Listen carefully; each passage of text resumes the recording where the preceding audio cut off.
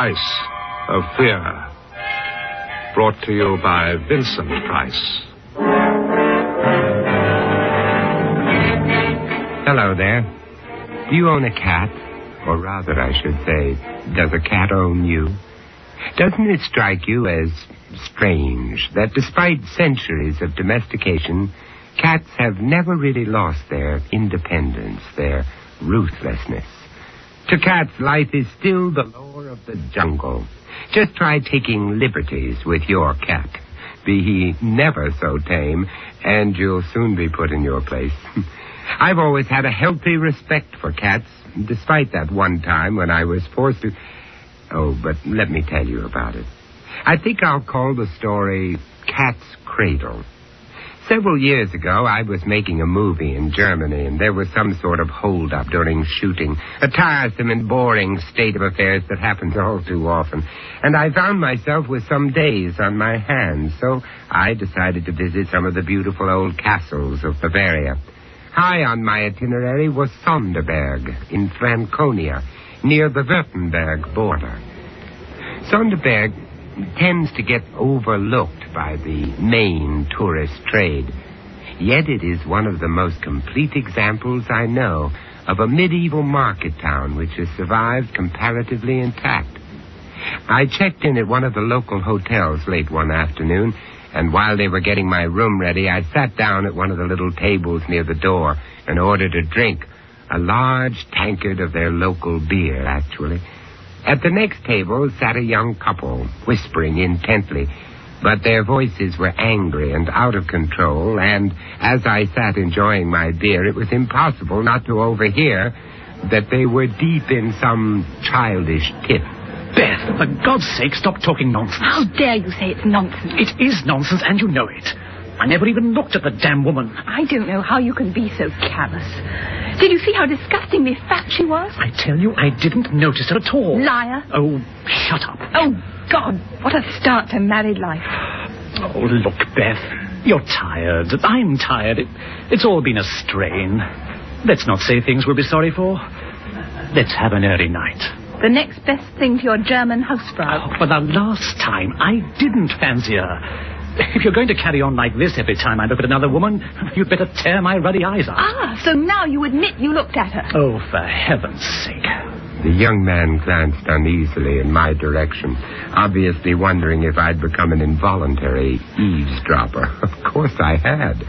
And I certainly had no intention of making myself scarce. Isn't this a charming town? Yes, charming. Delightful. You on vacation? No. Yes.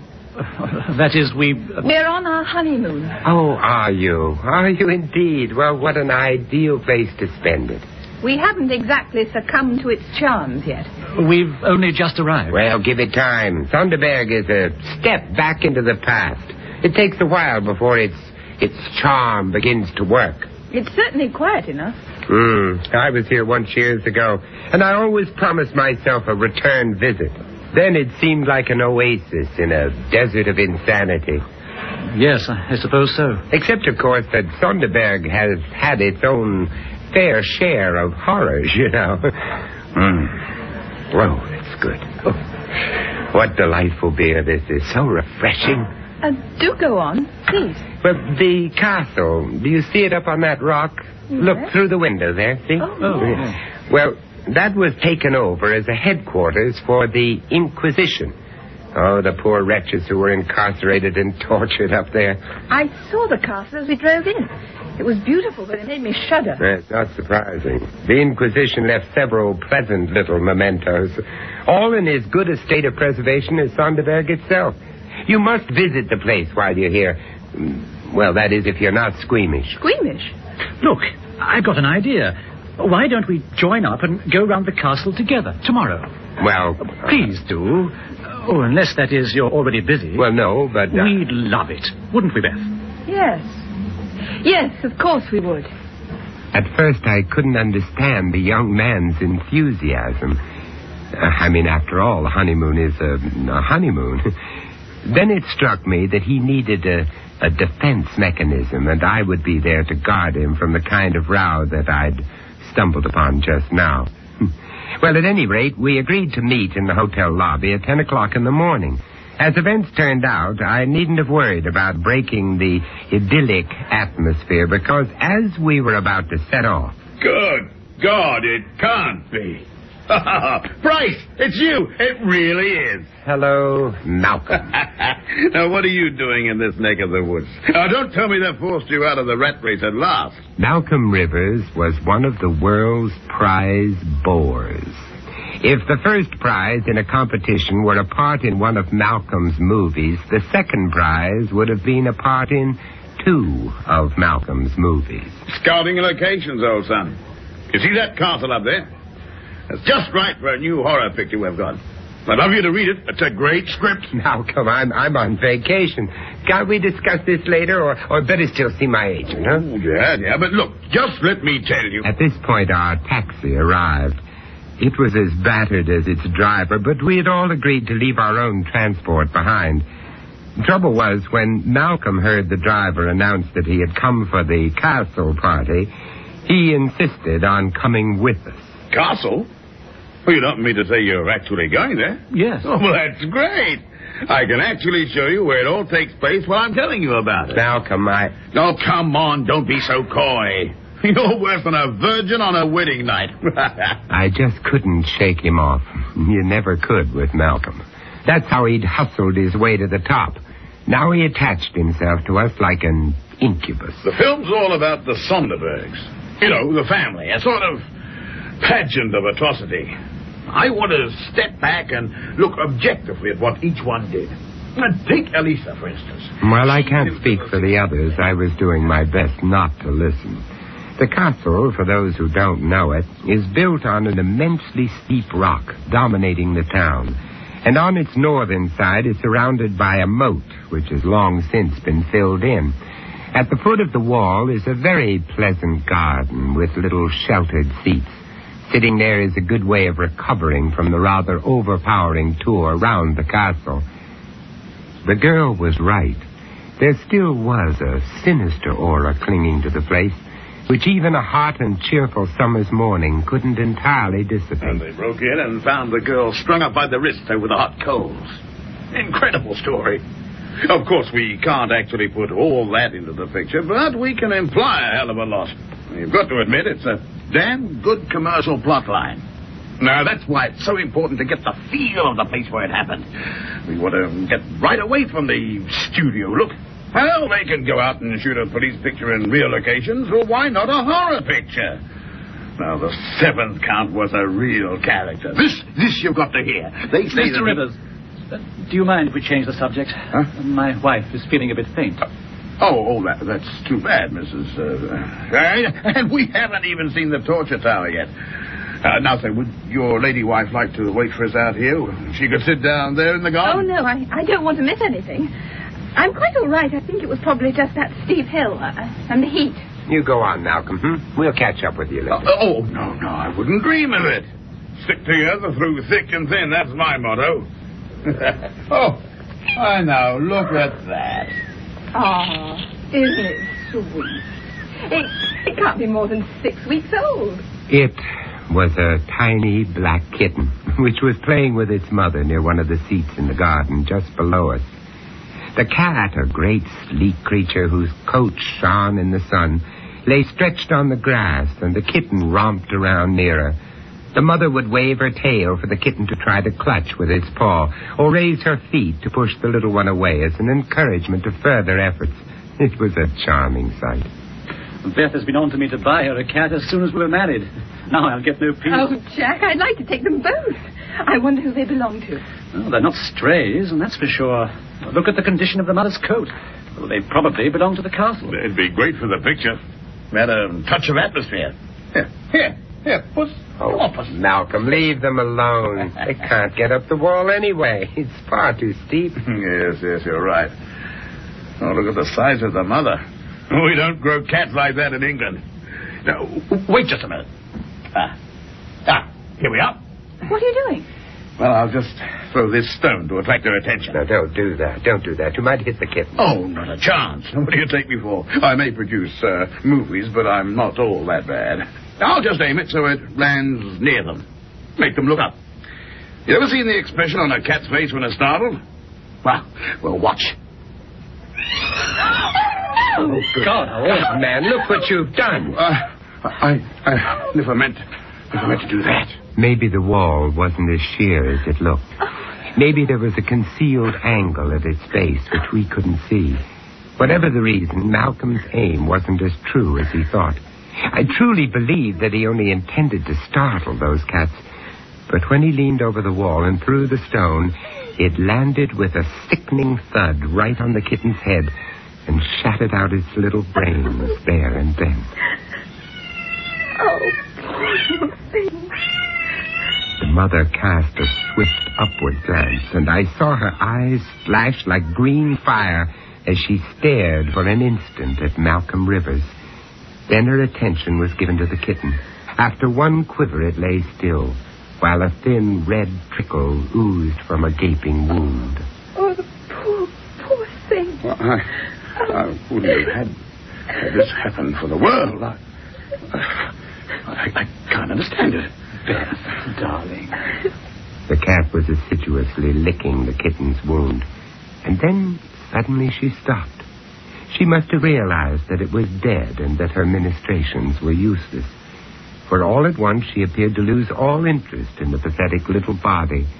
Instead, she looked again at Rivers, and in that look was all the concentration of primitive hate. Her green eyes blazed, and the blood which dabbled her mouth and whiskers made her look for all the world like an avenging fury. There, Malcolm, I hope you're satisfied. That's something for your horror film. And you have the consolation of knowing it's real blood and not vegetable dye. Oh, don't rub it in. I feel bad enough as it is. Oh, I'm sorry. Of course you do. I love cats. I really do. Although my outburst was a relief, I felt slightly ashamed. I realized how painfully vulnerable the man really was. I turned my attention to the cat. She was now attempting to claw her way up the wall. When this failed, she tried to launch herself into the air, eyes blazing, claws distended, and then she fell back. Let's go on. I can't bear any more. Do you want to go home? We can come back tomorrow. I think a brandy would do you good. I think a brandy would do us all good. No, I don't want to go back to the hotel. I want to see the castle. Let's go on. In face of her obvious determination, there was nothing else we could do. At least the tour would divert her mind, or so we hoped. And we also hoped that Malcolm would be deterred from prattling on about his inane script. But no. I really expect to pick up some great vibrations in the torture tower. It's just over there. You see, you can't expect to involve your audience unless you're involved yourself. Now, that's the basic rule. You've got to be convinced. And that's why so many movies are just laughable. Nobody is convinced, least of all the makers. I remember one crazy scene. This will kill you. There was this... As Malcolm laughed, I looked back at the cat. She, too, had heard, and her whole demeanor seemed to change. She no longer tried to jump or run up the wall, but instead began to lick and fondle the dead kitten as if it were alive. Then she took it in her mouth and began to follow us until we reached the limit of the wall's boundary. I thought I was the only one who noticed, but I was wrong. Mr. Rivers, I know this may sound silly, but I think that cat means to do you harm. Oh, now that I like. Oh, let's keep a sense of proportion about this. Well, I'm terribly sorry about what happened, but I refuse to avoid dark alleys over a damn cat. Besides, she probably has a litter of others under some bush. Yes, Beth, I think you're being melodramatic. Do you? Look, Beth, are you sure you wouldn't rather call it a day? Oh, for heaven's sake, stop fussing. I said I was all right, didn't I? Or are you trying to get rid of me? Oh, now, don't start that again. All I was trying to do was to give Mr. Rivers a perfectly reasonable warning. I think all our tempers are a little frayed. Well, here's the tower entrance. Shall we go in?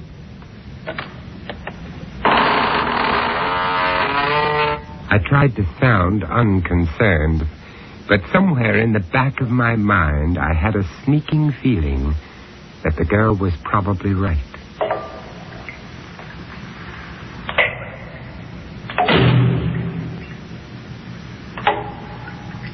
first we could see nothing.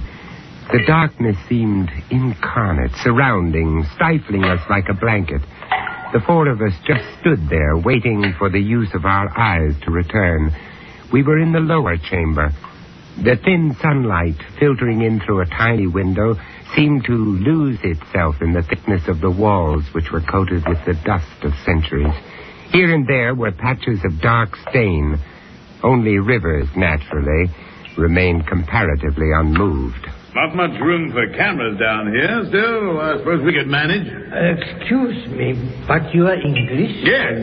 Well, three of us are. I think your English are interested in tortures, yes? Yes. You would like to see our collection? Yes. The best in Germany. Thank you very much. Perhaps you could show us around. You will follow me, please. You are my first party of the day. The main collection is on the floor above. I think you will find them interesting. I remembered the wealth of stories about the legendary cruelty of the Counts of Sonderberg and, of course, their ladies. It was said that they had found a legitimate outlet for their bloodlusts by channeling them into the service of the officers of the Inquisition. None of your half measures here. Wow. Look at all that. Oh, Jack. We found ourselves in a room full of torture instruments. Chairs full of spikes which gave instant and excruciating pain. Steel cages in which the head could slowly be crushed into a pulp. Racks, belts, boots, gloves, collars, and all around the walls great headsmen's swords, evil, keen-edged weapons that would decapitate with one slash, and nearby blocks where the victims' necks had lain, with deep notches where the steel had bitten through the guard of flesh and shored into the wood. We all found ourselves speechless in the face of this bestial evidence of man's inhumanity to man. All that is, except Malcolm Rivers. Unbelievable. Just what we need. It's too good to be true. It really is. You see, it's perfect for a setup just here. It's a question of getting permission to use this stuff, but I wonder what the formalities are. Hey, let me just sit in that chair a moment. Wow. Rivers was behaving with his usual insensitivity, but there was something more. I think the others shared the feeling with me that it was sacrilegious. An odd word to use, I know, but there was something sacred about the place. It was a temple, but a temple to evil. Now, over here, sirs and madam, is a famous instrument of the Inquisition. One might almost say the most famous, and still in perfect working order. The old man pointed to the main object in this chamber of horrors, the Iron Virgin, a copy of the famous one at Nuremberg. The contraption was covered in rust and dust, except for the face, which was oddly fresh-looking, as if the custodian had scrubbed it. While the figure was curved in the shape of a woman, it was just broad enough for a man to fit inside, as we could see when the door was opened. The door itself was enormously thick and was worked open and shut by a thick chain running through a pulley attached to a heavy beam in the roof. When the weight was released, the door would slam shut. The devilish nature of the Iron Virgin was truly revealed when you examined the inside of the door. A number of iron spikes were fixed there, and when the victim was placed inside it and the door closed, the upper spikes would pierce his eyes and the lower ones his heart and vitals. What a charming toy. Oh, God, look at the bloodstain. It's hard to wash out blood completely, man. And there are some who say it comes back anyway. I think I can believe this place is haunted. And on that happy note, I vote that we make a hurried exit. That suits me. Well, let's go and have that drink we promised ourselves, shall we? Right now. No, wait. What's up this time, for God's sake? Hey, you, old man. Now, how big is that space? What, sir? The space inside. I want to see if I can get in. Oh. Well, I told you, I'd like sampling your experiences. Now, Malcolm, realism is one thing. Nonsense. Courage of your convictions and all that. Now, come on, Squire. I need your help on this. Very good, sir, if you insist. You're not serious. Well, sure I am.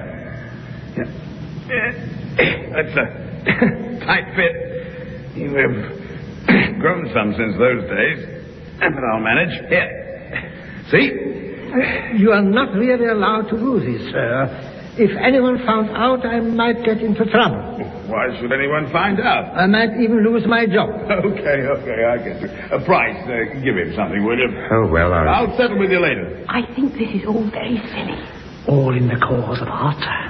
Well, I, for one, won't go and see his beastly film. That, my dear, makes two of us. Hey, what's all the whispering about? Oh, here you are. 2, 4, 6. Thank you, sir. Oh, thank you, sir. Well, do you think that will square your conscience? Oh, yes, sir. I think that squares it very nicely. And now that you've had your little game, can we all go? Go if you like. I'm not stopping you. I'm staying here. Oh, come on, Malcolm. Malcolm, nothing. I'm really enjoying this. Live dangerously. That's my motto. Charlie, now unfasten the door. But, sir... Can't somebody stop? Malcolm, you've had your little joke, but enough is enough. Enough hell. You, Charlie, do as I tell you. Now start letting that door down. But slowly. Very, very slowly. Despite his reluctance, the old man did as he was told. He worked the machine with a deliberate and excruciating slowness in which the outer edge of the door hadn't moved half 5 inches in as many minutes. The whole ridiculous charade had a kind of macabre thrill about it. It was a scene from Malcolm's horror film played exclusively for our benefit. And then I saw her. The cat. I don't think the others noticed at first. They were too intent on watching the progress of that door. Even Rivers had ceased to chatter. In the far corner of the chamber, dark, untamable forces were gathering. Her green, baleful eyes shone like danger lamps, and as I peered at her, I could see that their color was heightened by the blood, which still smeared her coat and reddened her mouth. And still, slowly, inexorably, with the precision of an expert, the old man went on working that door. Even then, I wasn't sure what the animal intended to do, or even if she intended to do anything, until suddenly... The cat! Look out for the cat! The cat launched herself, not at Malcolm, but at the luckless custodian. Her eyes blazed with ferocity. Her hair bristled till she seemed twice her normal size. Her tail lashed out like a tiger's when the quarry is before it. The cat's claws found one of his eyes, and I actually saw her tear through it and down his cheek, leaving wide bands of red where the blood seemed to spurt from every vein. Oh, John! Oh, God! Look out! He can't hold it! With a yell of agony and terror, the man leapt back, dropping the chain which held back the door. It ran like lightning through the pulley block, and the massive door slammed shut. In the instant before the door had closed, I saw Malcolm's face. His eyes stared as if dazed, and for once in his life, he was speechless. Jack! Help me get the door open. For God's sake, help me. I'm coming. Beth, stay where you are. For God's sake, don't look. The end must have been quick, for when we managed to wrench the door open, the spikes had done their work. They had pierced right through the skull, so that as the door opened, the body came with it, and he fell to the floor, face turned upwards. Get your wife out of here. She needs air. I'll attend to the old man. Right. The old custodian was leaning against the wooden pillar, holding his reddening handkerchief to his eyes, while on the face of poor Rivers, there sat the cat, purring loudly as she licked the blood which trickled through the gashed sockets of his eyes. I pushed her away from her ghoulish meal, and, well, I hope no one will call me cruel, because I seized one of the old executioner's swords from its rack on the wall, and with one slash, shore her in two on the spot. Poor Malcolm. He'd had his total experience, a good deal more total than he'd bargained for. Cozy, wasn't it? You see what I mean about cats? You never can tell.